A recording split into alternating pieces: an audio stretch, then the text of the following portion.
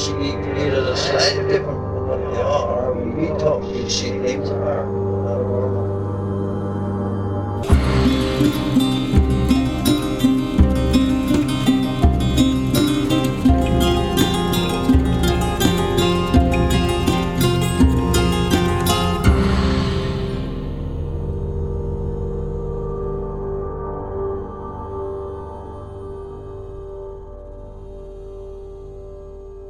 Welcome to Strange Familiars. On tonight's episode, I will be talking with Jay. He's a return guest. He was on the show a while ago, and he's going to be sharing some stories that happened to him in the meantime. Sleep paralysis, visitors, things holding him down, a gray alien which appeared motionless like a statue, and this very odd dancing shape. I'm also going to be talking with Adam and Surf from Conspiranormal and the Strange Realities Conference about this year's conference and some other things that they have going on.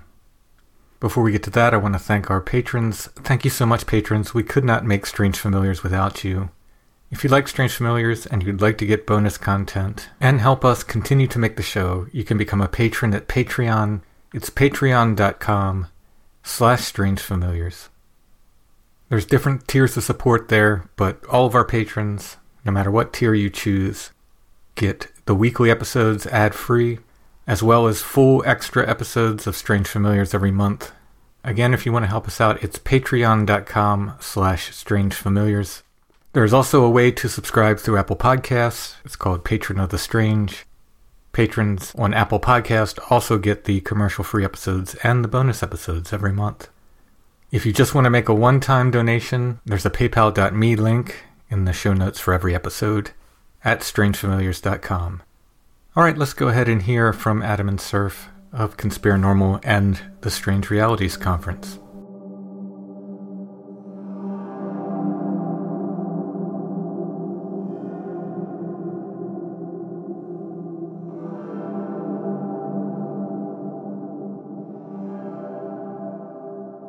I've got Conspiranormal in the house. Adam and Surf, how you guys doing? Doing good. Doing well, sir. How are you? All right. I feel like we haven't talked for about a year. Gosh, probably. Yeah, it's been a little bit, that's for sure. What's up in Conspiranormal land? Well, we are currently getting ready to do Strange Realities Conference again. Yeah, man. This is what, the 400th annual? Yeah, it's the 400th annual. you are correct. You are absolutely correct. The quad-centennial Strange Realities. Yes. It is actually the 5th annual this year. This is now the 5th year that we've done this. And you've been a part of each one, too. I know. Yeah, you have. Yeah, it's been an honor. It's been an honor. Of course, this will be the 4th one that we've done, like I say, quote-unquote, live at a venue, because in 2020, for obvious reasons, we did it online, so. Mm-hmm. So this is, again, people can come to Nashville or watch it online. Yeah. Yes, exactly. But we're doing things a little bit different this year than we've done in previous years, and we did in 2021 and 2022. This year, what we're doing is we've got Friday evening and all day Saturday. That is going to be at SIR Nashville, where we did the first one that you were involved with, Tim. Mm-hmm. That's going to be there. But on Sunday, we're doing just an online. We're just doing like online only speakers. That makes sense. Yeah. Yeah. It's because last year it ended up being that we did 2 on-site presentations on Sunday, and actually 3, but that's kind of a long story. But most of those on Sunday were just online. So it made more sense to do it this year, having it just purely online day. Sunday, the conference is kind of, anybody that's been to a conference, it's winding down kind of anyway, and it doesn't take away from the value of the speakers that you have. Mm-hmm, sure. But it's like, it felt like that was probably the right move. Right. For the attendees there, it's harder to draw them to watch the projection of the live or of the streamed presentations. Yeah. The whole thing's online this year. So people who aren't there can watch every presentation. Yes, sir. Right. Yeah. Right. Man, you guys put a lot of work into this. This is a serious question. Do you stop working on one and immediately start working on the following year?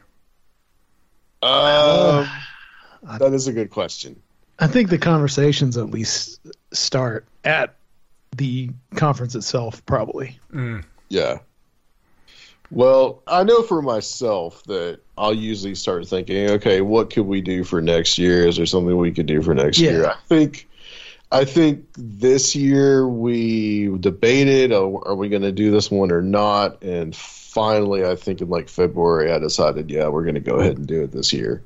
And you may notice, too, that it's a little later this year by about 3 weeks than it normally has been the last couple of years. Yes, which is kind of a good thing for me, coming off the heels of that Twitch Day. And, I'm sure the pressure for us paranormal type podcasters to pump out content around Halloween.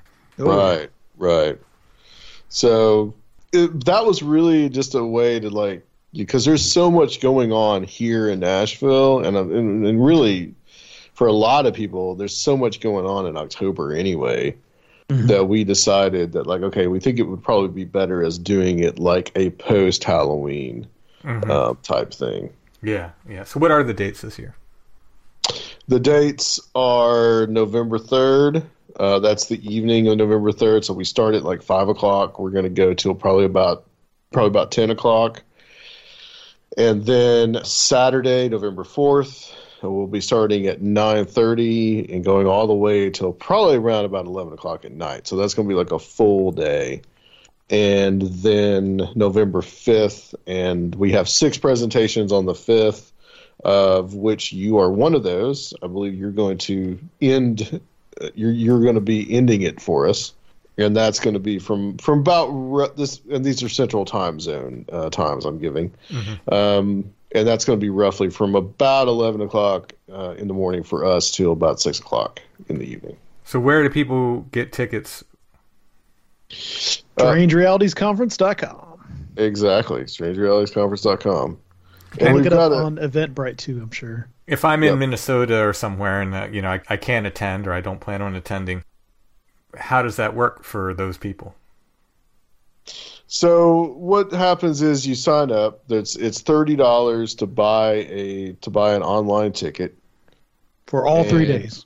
For all 3 days, and you sign up. You're going to get a link to a Facebook group, a private Facebook group, and you're going to ask for admission to the group, and a couple of questions that you have to answer. And once you're admitted, you'll be able to watch it on from the Facebook group. There'll be another option as well for people that do not want to use Facebook. I know there's a lot of people out there that don't like Facebook. I can kind of understand the reasoning. Yeah. But there will be an option for those people as well. Okay, cool. Yeah, I think that. And I will provide that. I think that might have been the number one question I got last year. It's why Facebook? Yeah. I was well, yeah, it's. Well, it was the easiest, easiest place to have a private group that we could stream something to. Right. Yeah, exactly. Right. It's the people often ask me well, look, why do you do your merch on Etsy? Because it's the easiest place to have a storefront, and I don't have to build a commerce website, et cetera, et cetera. Sometimes these things just work, Yeah. Yeah, why not use it for good sometimes? Yeah, exactly. All the bad that comes out of it too. Exactly. And it's a private group. We control who gets in that group, and it's only people that pay. So, but there is going to be another option for people that don't want to use that. Sounds good. Well, and you all can feel free to reach out about any info that you need for the conference to me or Adam. Other than this guy here, who else is speaking this year? Well, there's another person on this call that is speaking this year. It's kind of a, I guess, open secret. Surfiel is actually going to be starting us off. Nice. And if you want to say what you're going to be talking about, Surfiel. Yeah, I'm going to be talking about Nashville and a lot of the mysteries and esoteric elements of it. You know, it's where I grew up and where I got into all this stuff, and I always like to share all this with people who are visiting. So it'll be a nice way to kick off the conference and introduce people to some of these mysteries surrounding Nashville. Yeah. Tim, if you'd like, I can kind of go down the list of speakers that we have. Please do. So on Friday night, like I said, Surfiel starts us off, and that is followed by Mallory Sawinski, who's actually from Pennsylvania. She's going to be coming down here. She's going to be talking. She's a ghost hunter, and she's going to be talking a lot about kind of like embracing the weirdness in your life. Mm-hmm. We've got Zach Hunt, who's going to be talking about some of like ideas such as like the rapture and end times, and how there might be other ways of looking at that than slightly through an evangelical Christian framework. And of course, ending the night is Tim Banal. So that's just going to be a good time. What can you say? And on Saturday, we've got new Cheslin Vance, who is a hypnotherapist, who's going to be giving a workshop all about a hypnosis workshop. Brent Rains, who we've had before, he is going to be talking about some of like the high strangeness cases that he's investigated a lot in his researcher career as in ufology.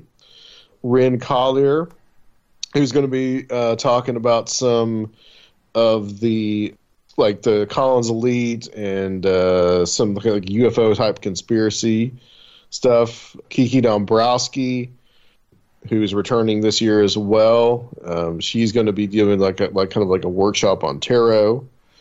We've got Tobias Whalen.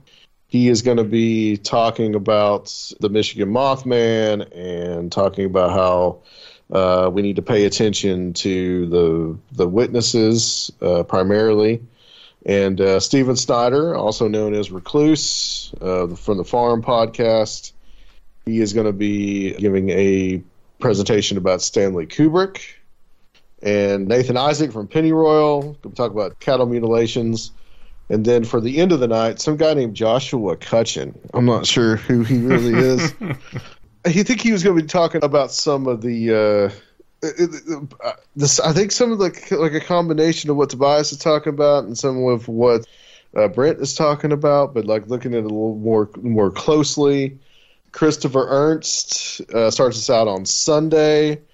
And what did Chris say, Surfiel, that he was going to talk about? He's going to be talking about pre-1960s esoteric influences on film. Yeah. And David Metcalf, who's talking about horror hosts. Oh, cool. That'll be fun. And Aaron Gullius.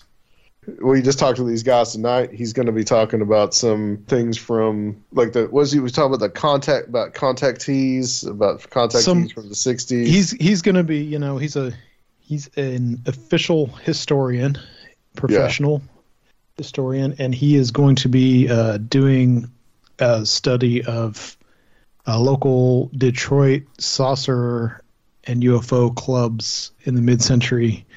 And kind of like a case study, using that local area. That should be real interesting. Yeah. And then, haven't talked to them about it yet, but Michael Hughes, Soraya, and some guy named Timothy Renner. Oh, that guy. That guy is going to be finishing up.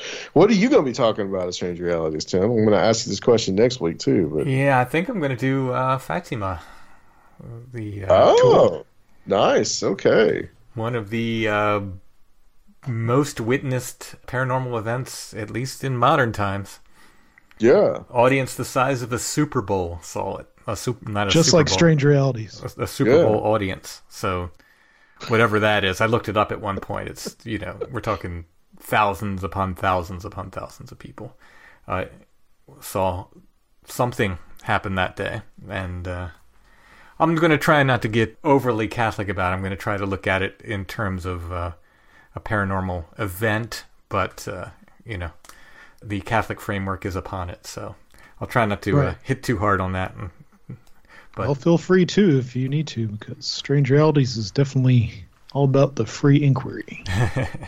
Well, it's the idea is that I want to look at these Marian apparitions, and I'm going to do other ones coming up. I think I'm going to do I need another project, but I think I'm going to do like a closed audio documentary, quote unquote podcast, but it'll be its own thing about the Garabandal apparitions coming up, because it's like it could fit on Strange Familiars, it could fit on the Flowered Path, but it's really its own thing, and there's so much to it that I can't really justify taking up all that time with either podcast to do like a 9-episode series or something on this. So I'm going to probably do just make it its own thing, and just a closed, it won't be open-ended. It'll be 9 episodes or whatever it ends up being, and just have it be its own thing. So, but the way I'm going to look at these, all of them is, I am Catholic, I was born Catholic, but I am going to look at them as a paranormalist as well, and point out Right. these are the things that happen around these events, that also happen around these paranormal events.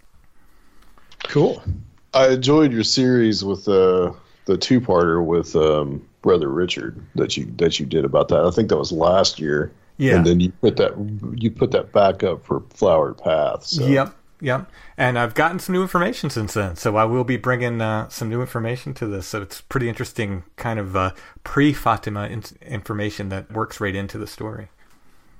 Yeah, Fatima is an interesting case in a lot of different ways. This other one, you say, was it Garabandal? Garabandal, yeah. Garabandal. Is that one of the Vatican approved ones? Nope. Okay. It hangs out there in limbo. It was at first it was sort of not approved, but that was based on mainly the findings of one psychologist who talked to the seers, but he met with them for like half of a day and was really, really prejudiced against the idea of this anything, supernatural happening pretty much anywhere, and came back and gave a report like nothing to see here, and it was all based on that. And then years later, in about 1980, the events in Garabandal happened in like 61 through 65. And in about 1980, this psychologist came out and said, "I'm sorry, I shouldn't have done that. Like, I'm not the guy to make that decision," and withdrew everything he said. So it remains at this point neither approved nor unapproved. It's just kind of in limbo, the Garabandal apparition. Where did this happen? A little town called Garabandal in northern Spain. Spain. Okay. Oh, I wanted to tell you that I had recently re-encountered this local story here when I was researching for this presentation, and Nashville actually has its first bishop. His tomb was uncovered in the 1960s when they were doing some renovation of this church here, and the body appeared uncorruptible. Ooh. And there are there's been some kind of local efforts for some time to make him a saint as well. His name was Richard Pius Miles. It's a very, very extensive and expensive process. Right, yeah, I'm sure. And the reason why there aren't a ton of American saints is because all the sort of bureaucracy and framework for that is in Italy. And you have to pay for, so much stuff that, it's just a massive undertaking. And there would be a lot more American saints, I think, if it wasn't so expensive to do. It's not that the church is charging them money. It's just that it costs to fly people back and forth and do all the stuff that's necessary. They have to literally get everything these people have ever written, everything they've ever done, for the church to go. It's a very interesting process, but a very expensive one as well. For sure. And I don't think there's any kind of local practices or anything surrounding him, but it's a interesting little bit of stuff that I've recently found there. Yeah, I'm going to have to check him out. I did a story recently on Strange Familiars. I don't know if you guys heard it is it John Hendricks, the prophet, the Tennessee prophet, they called him. You guys know him? I know about him because of Steve Stockton mentioned him. Okay. At one point, and then I was reminded about him when you were talking about him on Strange Familiars. But yeah, that's an interesting story. Super interesting. I mean, that guy, basically considered a nut by everybody around him. And then years later, they're looking at all his predictions, like, wow, he predicted this, and this. Yeah. Yeah, the Oak Ridge predictions are really interesting too, where he said there'd be a city on the hill that would help win a war and all this, and people were like, "What? No way!" That's crazy. Yeah. Yeah, fascinating stuff. Fascinating stuff. So, Adam, not to move away from Strange Realities, we'll get back to it in a second. But what's this other project you're doing with Nevaeh? This is a YouTube channel called Nevaeh's Nightmare. Talked her into doing a YouTube channel. And talk about kind of the same things that we talk about on these different shows, like these like different topics or cases, and basically take a case and just like examine the case and talk about it. I've written some of them, and she's written some of them, and there's this I think there's like about 25 videos up right now. Yeah, I see it pop up on the in the Strange Familiars group on Facebook. Yeah, I put it up there, and thank you for letting me do all that. Oh, sure, of course. Just another outlet. It's something that look at like Strange Familiars as type of like we try like kind of like a kind of a company to take it away from Conspiranormal, and she's like kind of the first person that's like neither me nor Surfiel that's just kind of like more independent type of thing, and she does a really great job with it. Cool. Yeah, so you're just involved in like helping her out and stuff. Yeah. I help out with it and film it, edit it, all that good stuff. I've learned a little bit more about video editing than I knew probably like a year ago. Yeah, people want me to do like a video component to Strange Familiars, and I'm so resistant to it because it's just I spend enough time editing audio, honestly. Yeah, and I mean these are like tops 10-minute videos. Mm-hmm. So like doing like a whole show, I think for like your stuff is usually about an hour and a half. Between an hour and a half. That'll probably be a little more difficult, Mm. So it's just a different dynamic too. With video, I feel like there's a pressure to perform a lot, and a lot of times it takes away from some other elements for a long format type of thing. Oh, I tell you, if there was a video, like if there is ever a video component to Strange Familiars, Allison will not be on it. She does not want to be on video at all. So. Nevaeh has also done some interviews as well on there. So she's talked to like Kiki Dombrowski and Jenny Ashford. She talked to Josh. Ah, cool. I think the latest one she had on was Katie, who is has her own YouTube channel called Katie of the Night. That was probably one of the most popular videos that we did. It's kind of like it's a fledgling channel right now, but I mean I think it'll eventually it'll start kind of going places. Yeah, this stuff takes time to build. It's got good topics. She pulled one on me that I had never heard before, which is this thing called the Brooklyn Enigma, about this girl in the 1860s, and apparently there was this trend at the time called fasting girls. It was like considered just this trend where they wouldn't eat, right? And this girl, she had like all these like different accidents and such, and she had like some head injuries. And so she kind of developed this kind of like second sight, and she would talk to people, predict when people would come in the room. She would go into these trances, deliver these messages to people. It's very reminiscent of somebody like Edgar Cayce, even though this is probably a half a century before Cayce. And it's also very reminiscent. And supposedly she didn't eat, and she ate very little, supposedly. Mm-hmm. It reminded me of what Christopher Ernst has talked about many times. He actually did a presentation on this at one of the last Strange Realities about some of these Indian holy men that don't eat and that don't drink, that are considered holy by the populace. Yep. So I thought that was a really interesting story, and it had some interesting parallels to things that came later and things that came before. And I had never heard of it. And it turned out I asked Chris Ernst about it. He had heard of it because he had lived in Brooklyn at one point, actually one of his films that he did, he was actually in the same cemetery where she is buried. Ah. That was an interesting story that I had never heard of. And Nevaeh, she knew about it, and she wrote about it in one of the videos. Well, this phenomenon, like I said, it crosses these boundaries. I mean, you find it all over the place. There's a number of Catholic saints and a lot of the mystics who had the stigmata wouldn't eat. They'd eat, supposedly they just ate the host, the communion wafer, or took the wine at communion, and that's it. And there were people, again, who knows, but supposedly people like guarded them and sat with them and made sure they didn't eat, just to check on their claims. Amazing stuff. I mean, but it's interesting how it manifests all over. It does manifest in the East. It manifests in other religions too. It's very interesting. And in these, in this essentially paranormal account you're talking about, there's universality to it. Mm-hmm. Oh, that's for sure. Yeah, as Brother Richard says, whatever this stuff is, it's using the same channels to get through. Right. Yeah, I agree with that. Strange Realities. Give the dates again.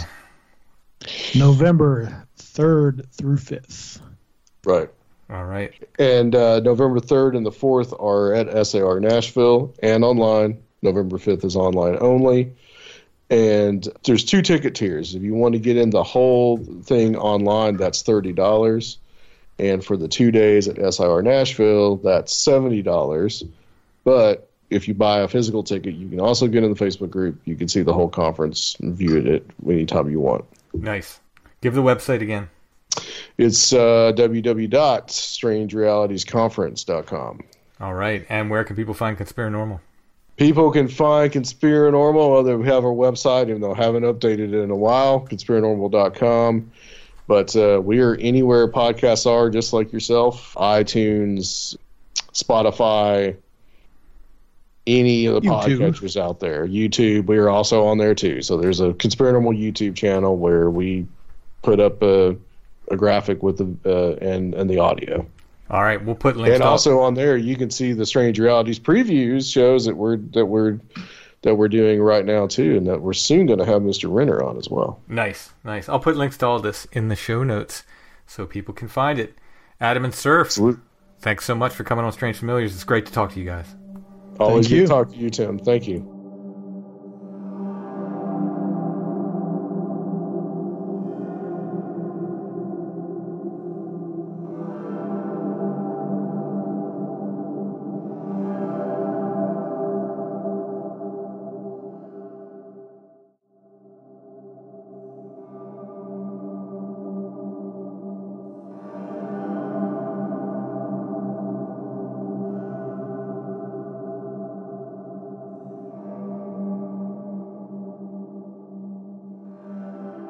Next, I'm going to present my talk with Jay.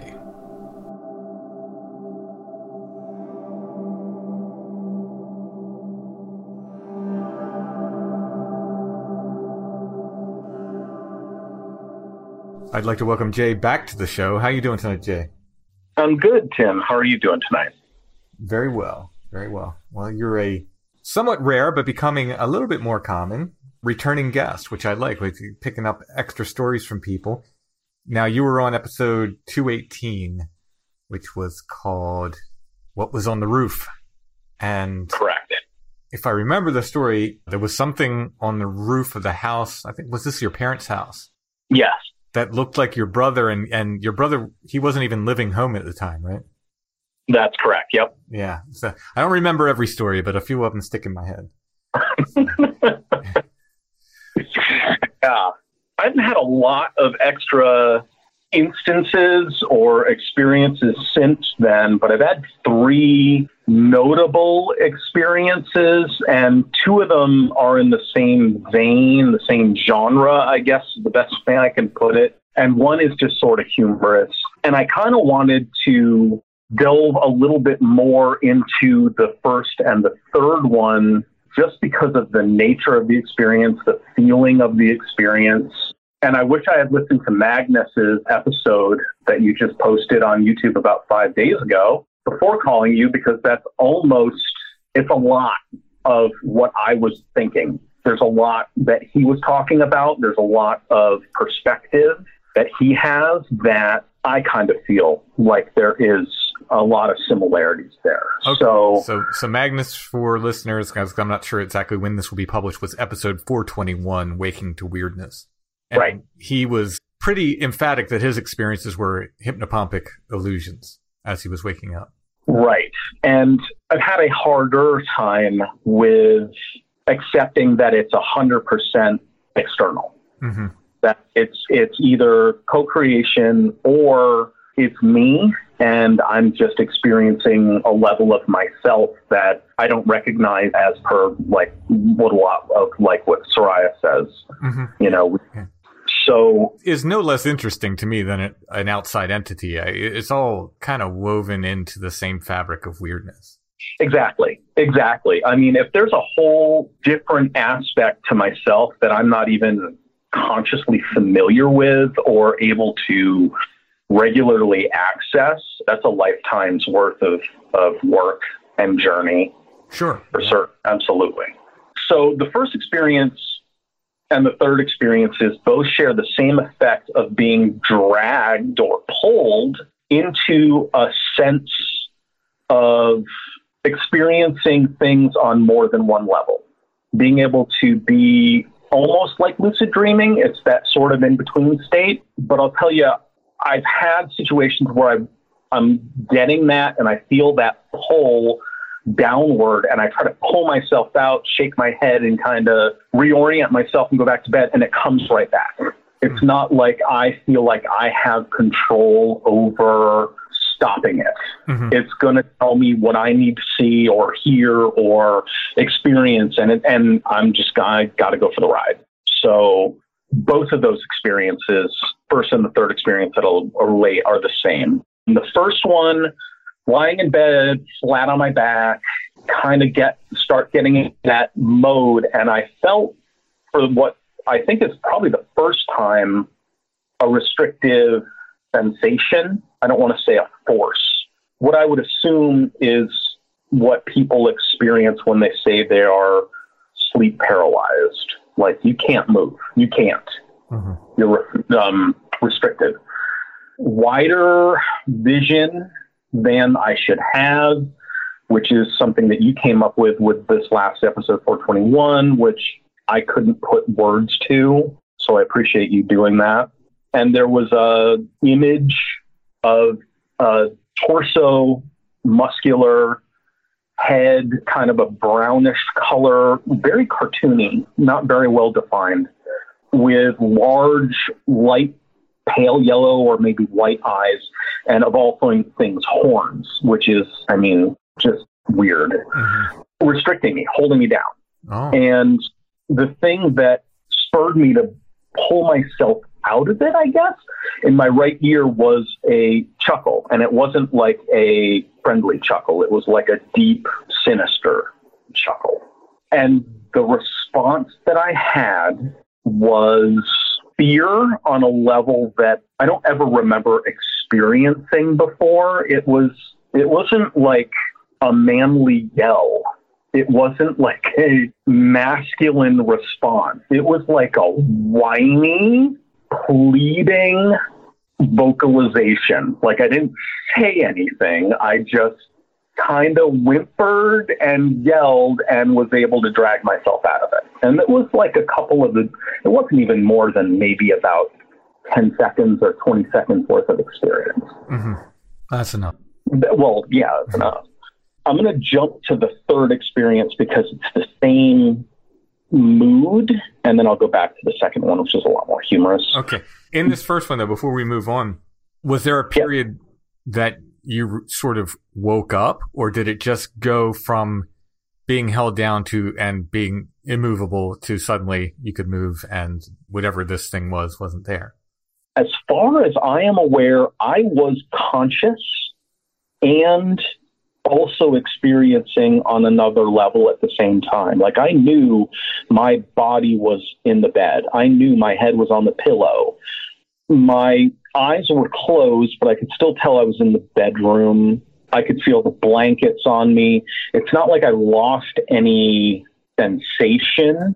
I mean, I didn't sit up until after the experience, and it was so quick. I mean, it's really difficult to be 100% sure. Mm-hmm. But it wasn't like, normal waking up from a nightmare, say, where you're like, whoa, you have this period of like shaking yourself awake kind of thing. Right, exactly. It wasn't like I woke up from that. It was like I was trying to break free from something and I needed to move, turn, change my position, recover. So yeah, it didn't feel like waking up. Okay. That's for sure. All right. So here's the third experience. Yeah. So third experience, this was definitely more of a dream, although I'm aware of my body. And in this experience, I've got the same pull, but in this experience, I don't have any sensation of restriction. I just have a sensation of my body is more useless than anything. Like, I know my arms are where they are. I know I'm lying on my side. I know my head's on my pillow, but everything's occurring in my head or in the head region because it's all imagery. I don't know if that's even a good way to explain it. I sound crazy, but it's really hard to explain this stuff. Yeah, it's all right. So what I'm experiencing, I'm in my bed, in my room, but I'm also in another room, in another bed, and catty corner, like angled just to the upper right of me is another bed. And there's a person in that bed, a male person who is lying on their stomach, and his foot, and the bed is close enough that his foot and ankle and a little bit of his leg are on my bed. And I can feel that pressure on my bed. And there is a thumping noise that I take to be a front door. The guy has short, kind of messy brown hair, balding, pulls off a cover and gets up and goes to the door.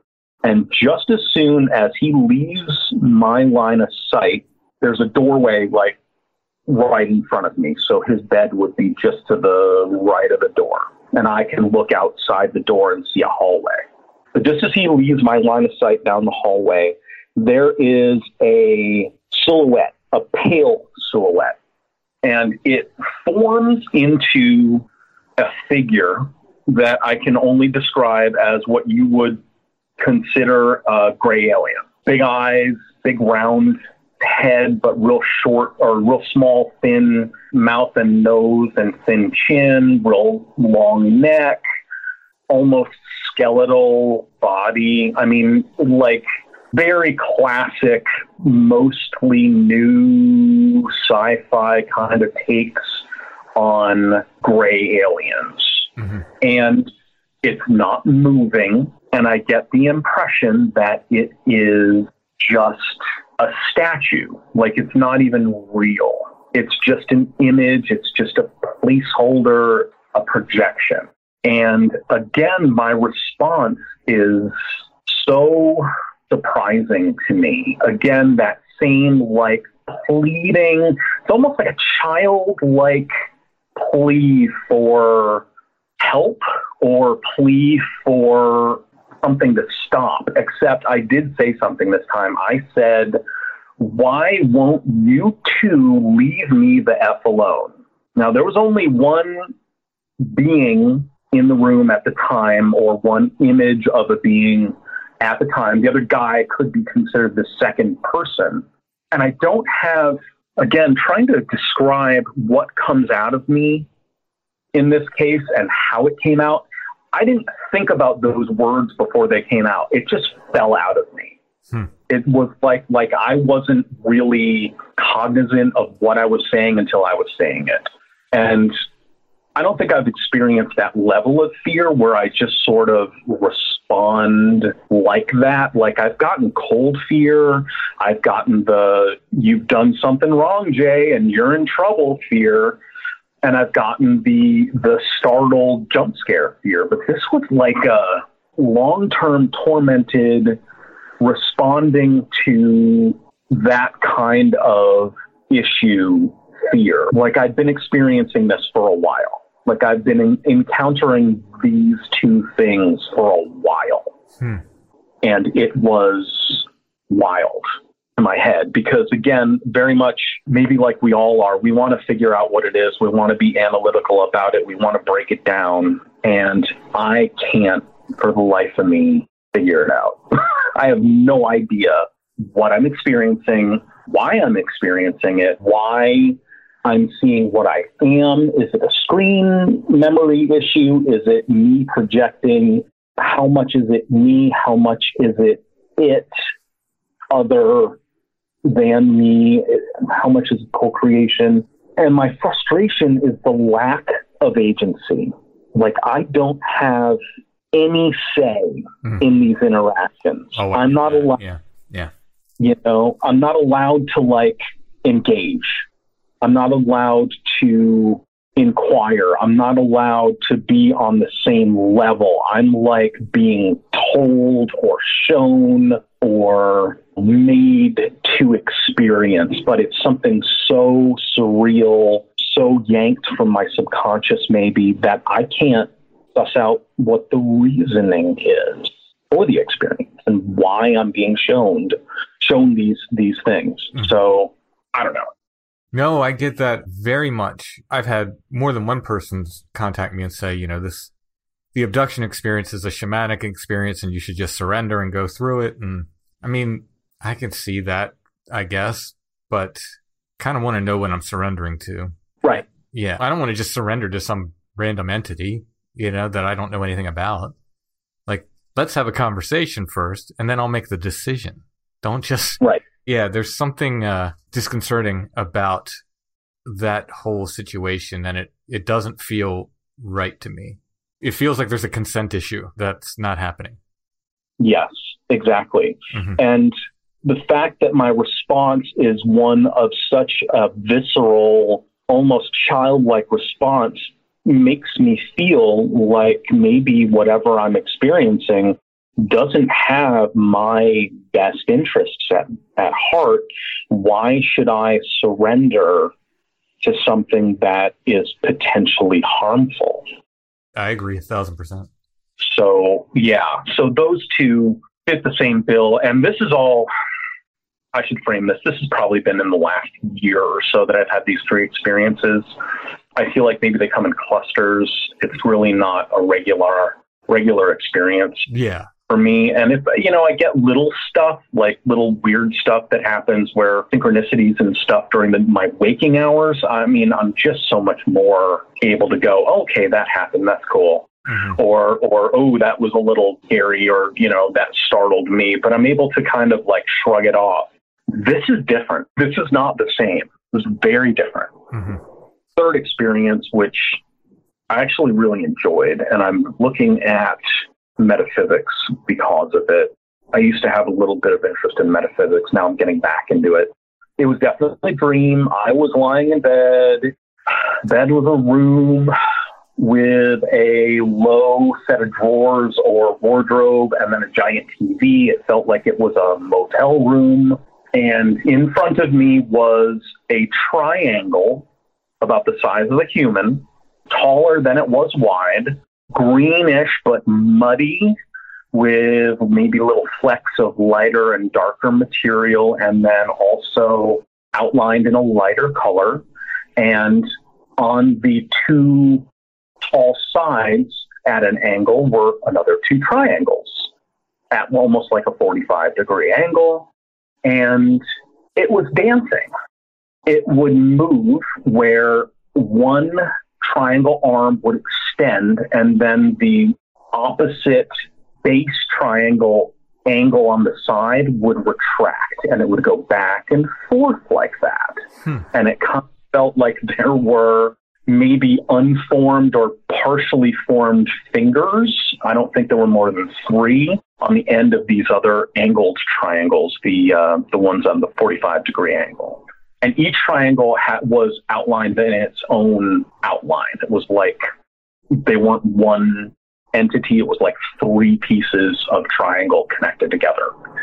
And I woke up and I sat up, and it was in my room doing the exact same thing as I looked at it, and it kind of faded away. And I chuckled and I went, oh yeah, that's a thing. And I kind of went back to bed. As you do. You go right back to sleep. As you do. I've just seen a giant dancing glowing triangle. It's time to go back to bed. Yeah, that was cool. That's fine. So the point of the center triangle, it was pointed down? Pointed upwards, I'm sorry. Pointed upwards.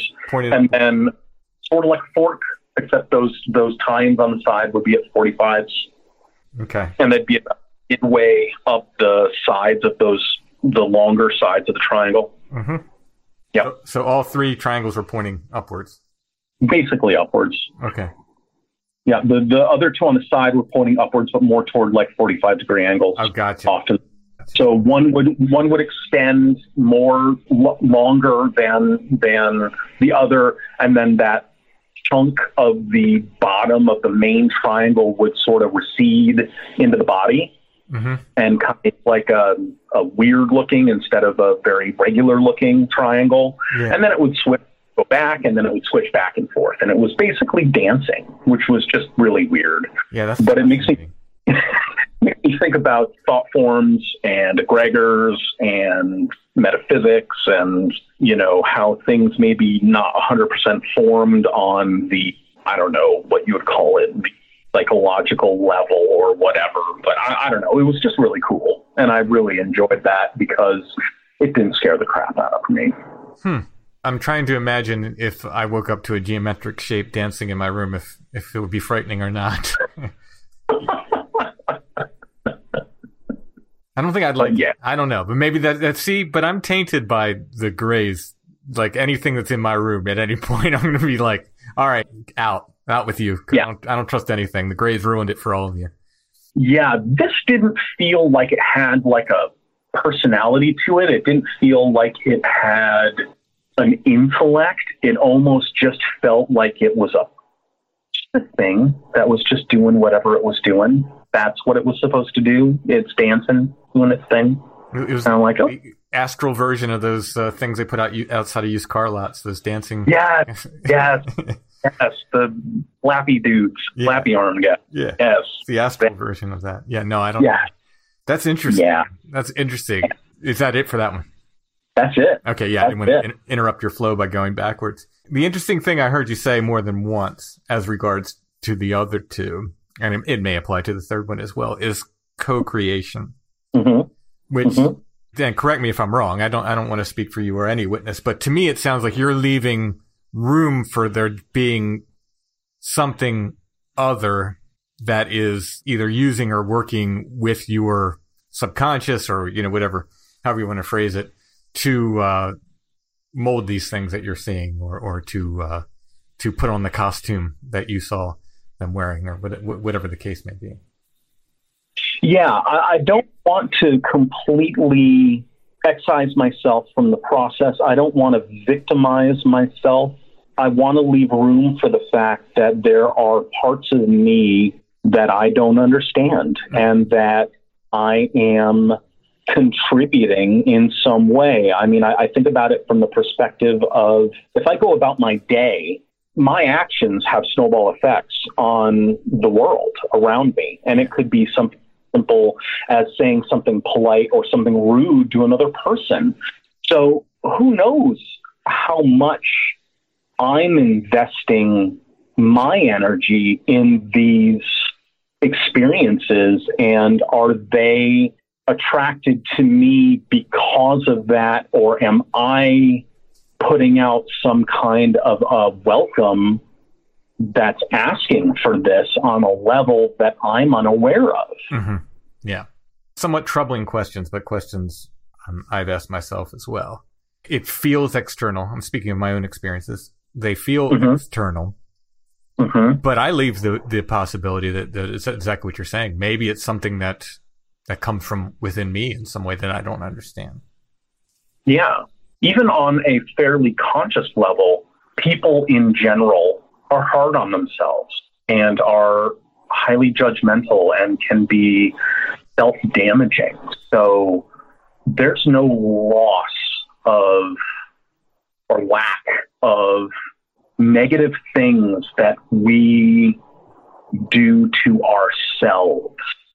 So even though I feel victimized in this situation, there's nothing in my experience that says that this is 100% external. Mm-hmm. I feel like I will come down, just, again, speaking of my own experiences, I will come down a little bit more on the side of the fence that's, there's something external going on, but I'm still on the fence. Let's put it that way. Yeah. And I agree with you. I mean, we all have our own perspective. We only have our own experiences to go by. Mm-hmm. I can't discount anything you're saying. You can't discount anything I'm saying when it's something so internal. Right. And these do feel like, as bizarre as they are and as removed from the rest of our, everyday experiences as they are, they do feel somewhat like they're for us. Mm-hmm.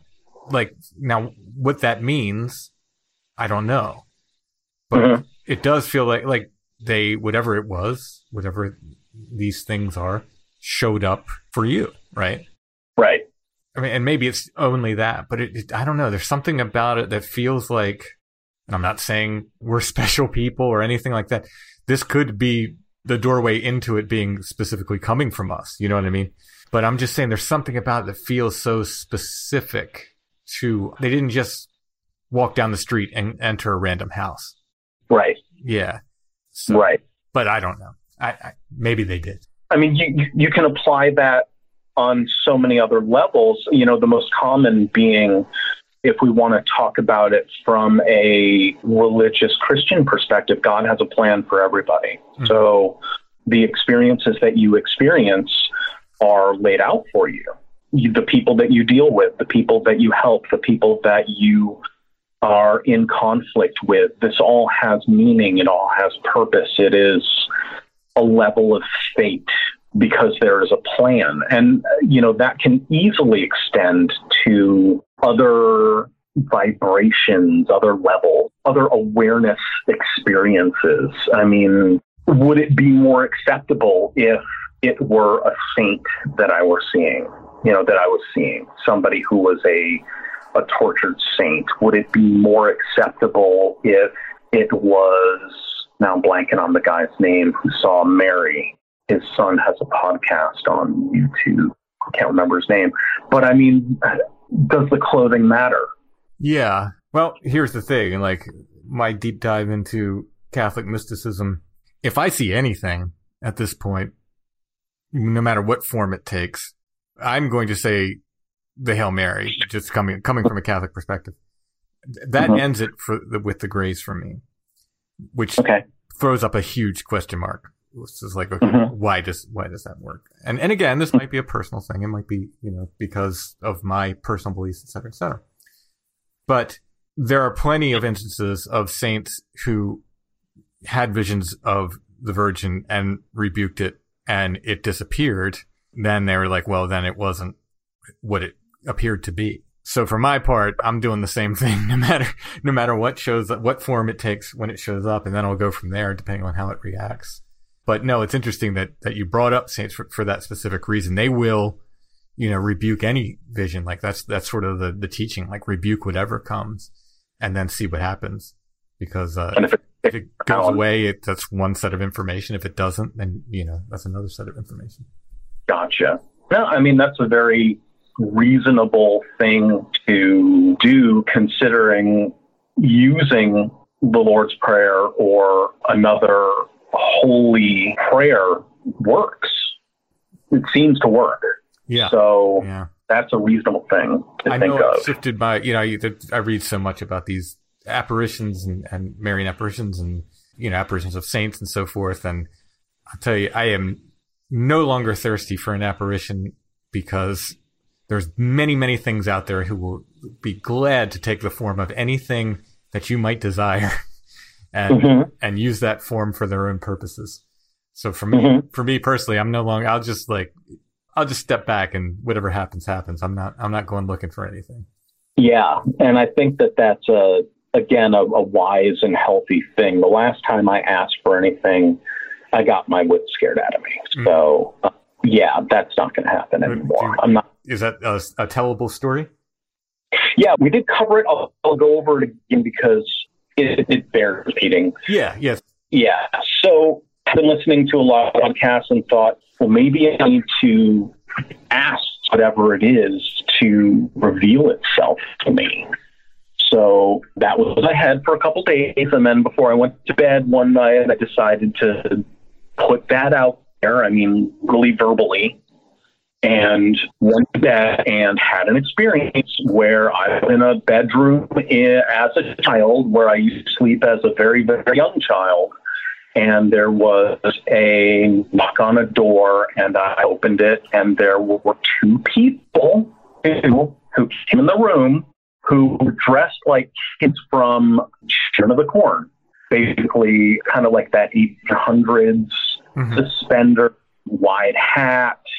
No black eyes on these kids. They look like kids, but the terror response was equivalent to the two experiences that I related tonight. Same.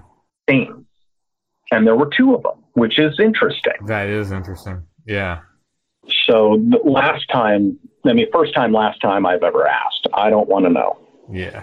If I'm not going to see what it really, really is, right. Like if it's going to break my brain because I have to look at whatever it really is and I don't want to see that, then I don't want to see it at all. Yeah. How's exactly. that? Yeah.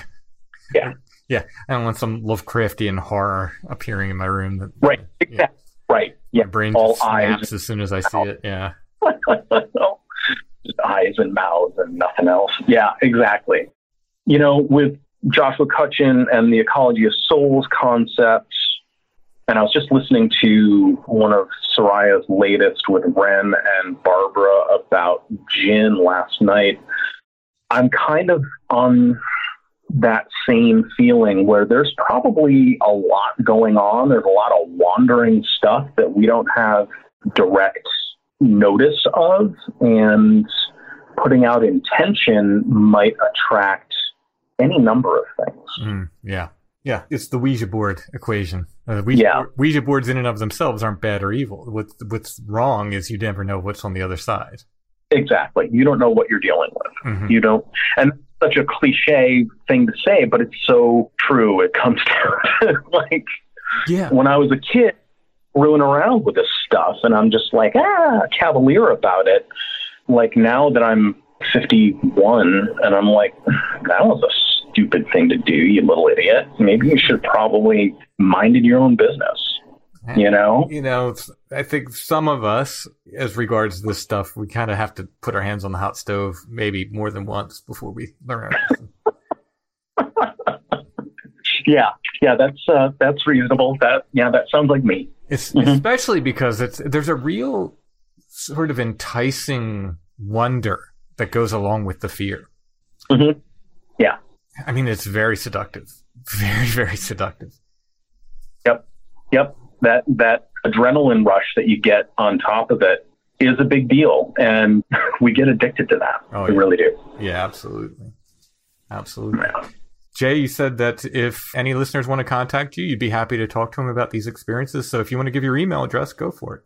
Yeah, that'd be great. My email is frostjohn361@gmail.com, and that's spelled F as in Frank, R-O, S as in Sam, T as in Tom, J-O-N as in Nancy, 361@gmail.com.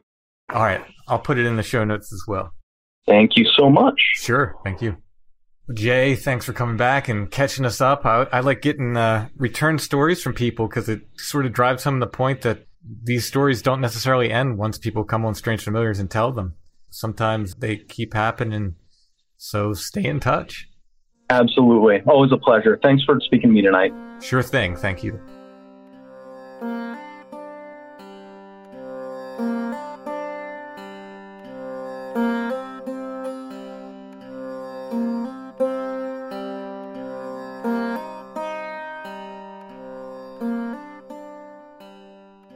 No Curiosity of the Week this week. We'll be back with one soon. In the meantime, you can check out our Etsy shop.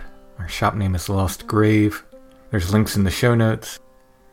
For Strange Familiars merch, you can go to strangefamiliars.com/merch.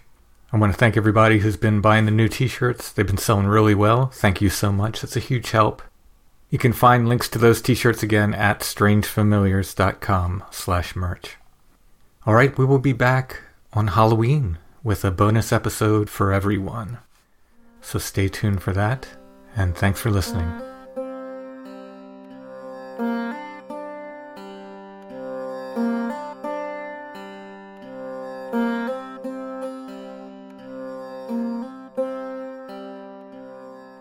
Looking for something to do after Halloween is over? Are you into the strange, bizarre, and unusual? On November 3rd, 4th, and 5th, the Strange Realities Conference is coming back to Nashville, Tennessee, and streaming online. Come join us for 3 days exploring mysteries, supernatural, the occult, weird history, and more, featuring lectures, presentations, and workshops by Tim Banal, Zach Hunt, Cheslin Vance, Ren Collier, Tobias Whalen, Brent Rains, Joshua Cutchin, Kiki Dombrowski, Recluse, Nathan Isaac, Christopher Ernst, Aaron Gulius, David Metcalf, Timothy Renner, Mallory Sawinski, Soraya Ascap, and special guest Steve Berg as your Master of Ceremonies. Make sure to join us for the fun and informative weekend online and at SIR Nashville November 3rd and 4th and online only November 5th. Tickets are available at strangerealitiesconference.com.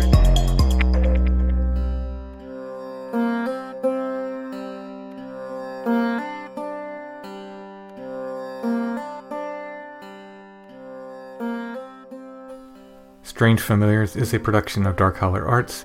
Intro and background music is by Stone Breath. If you want to hear more or purchase music, you can go to stonebreath.bandcamp.com.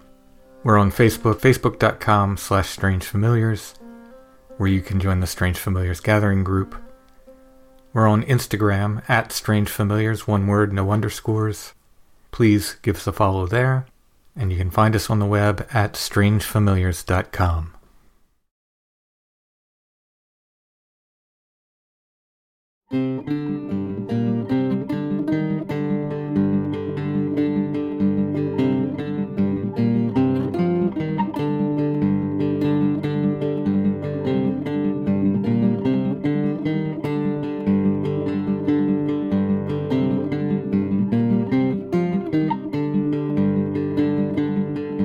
Where is the womb from which you bleed? Red is the road that brings you to me. Bright are the lilies in your way, quietly walking like some lost saint. And lo, the blood falls at your feet, and colors red the waving wheat, and runs upon the swaying ride. There is a blood moon in the sky.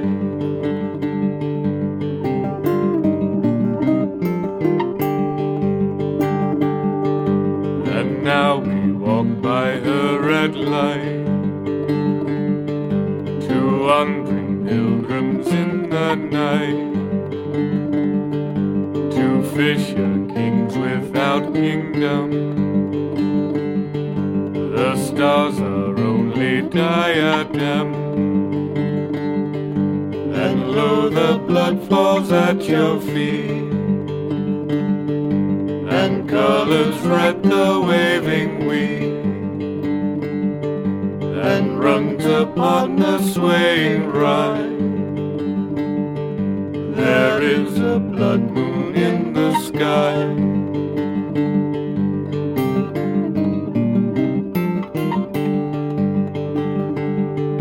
Brother of stars and winding way, brother of song through night and day, brother by time, by drought or flood,